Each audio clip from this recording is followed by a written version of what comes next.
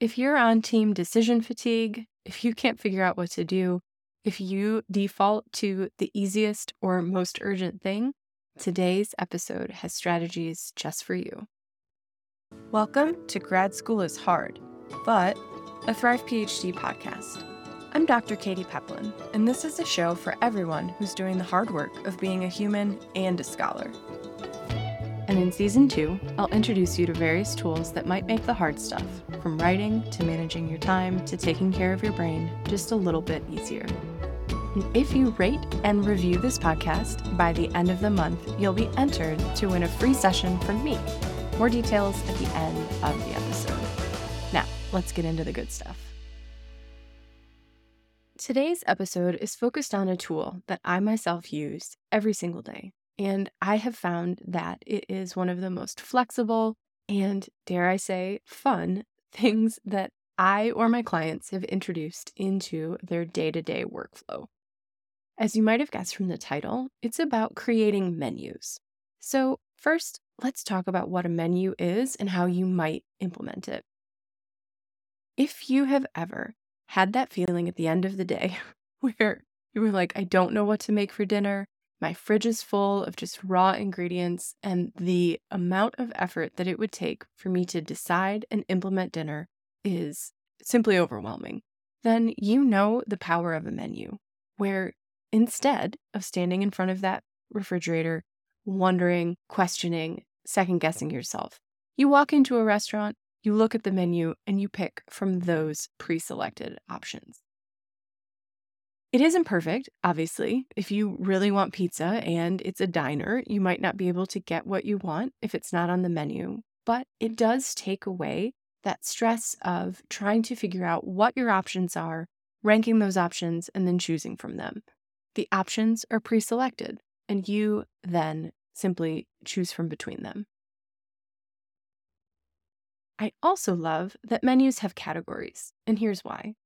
The categories of different types of food, and obviously these categories will vary from restaurant to restaurant, but the categories help separate out the options by their qualities. It could be by size, it could be by main protein, it could be by the role that it plays in the meal. But when you look at those different categories, say at a diner, for instance, you might have omelets and sweet treats, sides, combos. That categorization helps you be a little bit more intentional. If you want something sweet, you immediately jump to that category. No need to go looking through the outlets if you know that you want pancakes, for example. And also, it helps you bring a little bit more awareness into the kinds of things you're selecting and why. So if you go through and you only ever eat from the sides menu, then you know that, hey, I'm going to either have to eat a few of these and be pretty conscious about what they contain, or I'm going to need to add something more substantial to get a full meal. Okay, now that everybody's hungry for pancakes, let's talk about how we can use the concept of menus and the way that they shape and make our choices more intentional in our day-to-day work lives. Here are some ways that you can use menus, and all of these have been tested and approved by me and clients all around the world, so I really stand by these. You might create a menu of work tasks for the day. Maybe you have different categories for teaching, research, administration, life stuff, and you list out all of the options that you could work on during the day.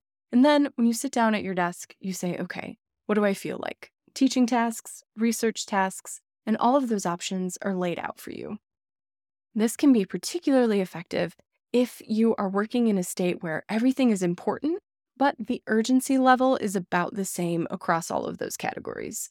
If you're in a state of, it all needs to get done, a menu can help you see which things feel more possible and reduce a little bit of that decision fatigue so that you don't default into whatever tasks are in your email, which is what I normally do without a menu. You could also use them for rest tasks, almost even more effectively. Maybe you have, as I often do, a menu of things that you could do on the weekend. And there are cleaning tasks, there are books you could read, there's shows you could catch up on. You have a list of things that might feel good to move your body. You maybe have a list of people that you want to text or catch up with. Maybe you even have a section of just pure fun, dance party, nap, whatever feels fun to you. But listing out all of those things is more flexible than saying, okay, from Saturday, I will do all of these cleaning things and then I will do these work things. Instead of scheduling them out, it's more like walking into a brunch place and saying, what feels good for me today? It won't guarantee that you pick things that you might otherwise avoid, just like you might not pick arugula on a menu if you absolutely hate it, but at least you offered yourself the chance. The third way to use menus that I find is really, really effective is to think about menuizing, if that's a word, making a menu out of various routines during your day. So, I am a person who aspires to a morning routine. I think they look so good on Instagram. I want mine to be aesthetic AF. But the reality is that I have a chronic illness, my schedule is very variable, and I'm just not going to do the same 7 things every morning, every day. It's just not going to happen for me. So instead, I have a morning routine menu where I know that, broadly speaking, I want to do something that settles my mind, I want to eat some food, and I want to do something that moves my body a little bit. So in my menu, I have things for my mind, which could be a meditation, it could be journaling, it could be doing morning pages, it could be sitting down with my planner. And I don't need to commit in advance to which one of those I'm going to do. I just pick one from one of those categories. And the same goes with breakfast ideas and with the moving my body. It could be a walk around the block, it could be a 15-minute dance workout, it could be a lot of different things. But I know that I want to hit each one of those 3 categories, and having a menu means that my routine might look different every single day because there are so many different combinations, but I'm going to hit my 3 main food groups, so to speak. Now, if you're listening and wondering, will menus work for me? I'm not sure, but here are the patterns that I have noticed and when these are particularly effective tools for people. If you're a person with decision fatigue, then I really have seen menus work wonders. All of us have to make literally thousands of decisions every single day. And one of the hardest things about being a PhD student is that there are so many things that you could be doing, and often we only keep, say, 5 or 6 of them right at the top of our mind. And even though you might like to read that book that's been on your shelf, or go through and clean out your downloads folder, or reach out to that person after a conference, if it's not one of your main 6 go-to tasks, it's going to be harder for you to remember to do it. So decision fatigue makes it so much easier for us to default into those top 6 or so tasks, and it really makes it difficult to even remember what the other tasks are. So a menu is a place where all of those options are written out.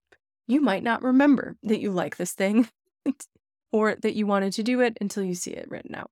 If you find yourself staring at your desk, at your planner, completely overwhelmed, a menu can definitely show you your choices and make it easier to pick.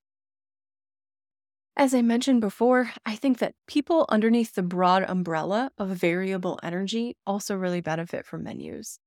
I know that as a person with chronic illness, I'm never sure which energy version of myself is going to show up in any given hour of the day. And so a menu lets me pick which thing sounds the best to the brain and body that I have in that moment. It doesn't guarantee that I'm going to do the hard stuff, but if I'm in a situation where I say, okay, I need to do this incredibly difficult thing, and either I do that or I don't, a menu helps me see that, yes, I could do that thing, but if I don't have the energy or the stamina for it, or I'm in too much pain, or it just isn't what I feel like in that particular moment, there are also 5 other things that I could do that would move me forward. These menus can really help people who want a plan and want some sort of structure, but need some flexibility in it. And if you're a variable energy person, or a variable attention, variable focus, if there's some variation, and this is most of us most of the time, then menus can help you give yourself that structure, reduce some of the decisions, and also allow for some flexibility from day to day and hour to hour. If you think that the idea of menus or something more flexible than just a to-do list that you must execute every single day sounds really appealing, then I have a workshop for you. I'm so excited to be collaborating with Dr. Kate Henry of the tending year on a workshop about structuring in a sustainable way. More details are available in the show notes, and registration is going to be opening at the end of April. Thank you so much for joining me today, and I hope that whatever your menu contains, it has tasks that feel tasty for you and your future self. See you next week. Thank you for listening to Grad School is Hard, but you can find more information and resources in the show notes and at thrive-phd.com. Every month, I'll select one reviewer for a free 45-minute session with me. So please subscribe, rate, and review to help spread the word about the show. Thanks so much, and I'll see you again soon.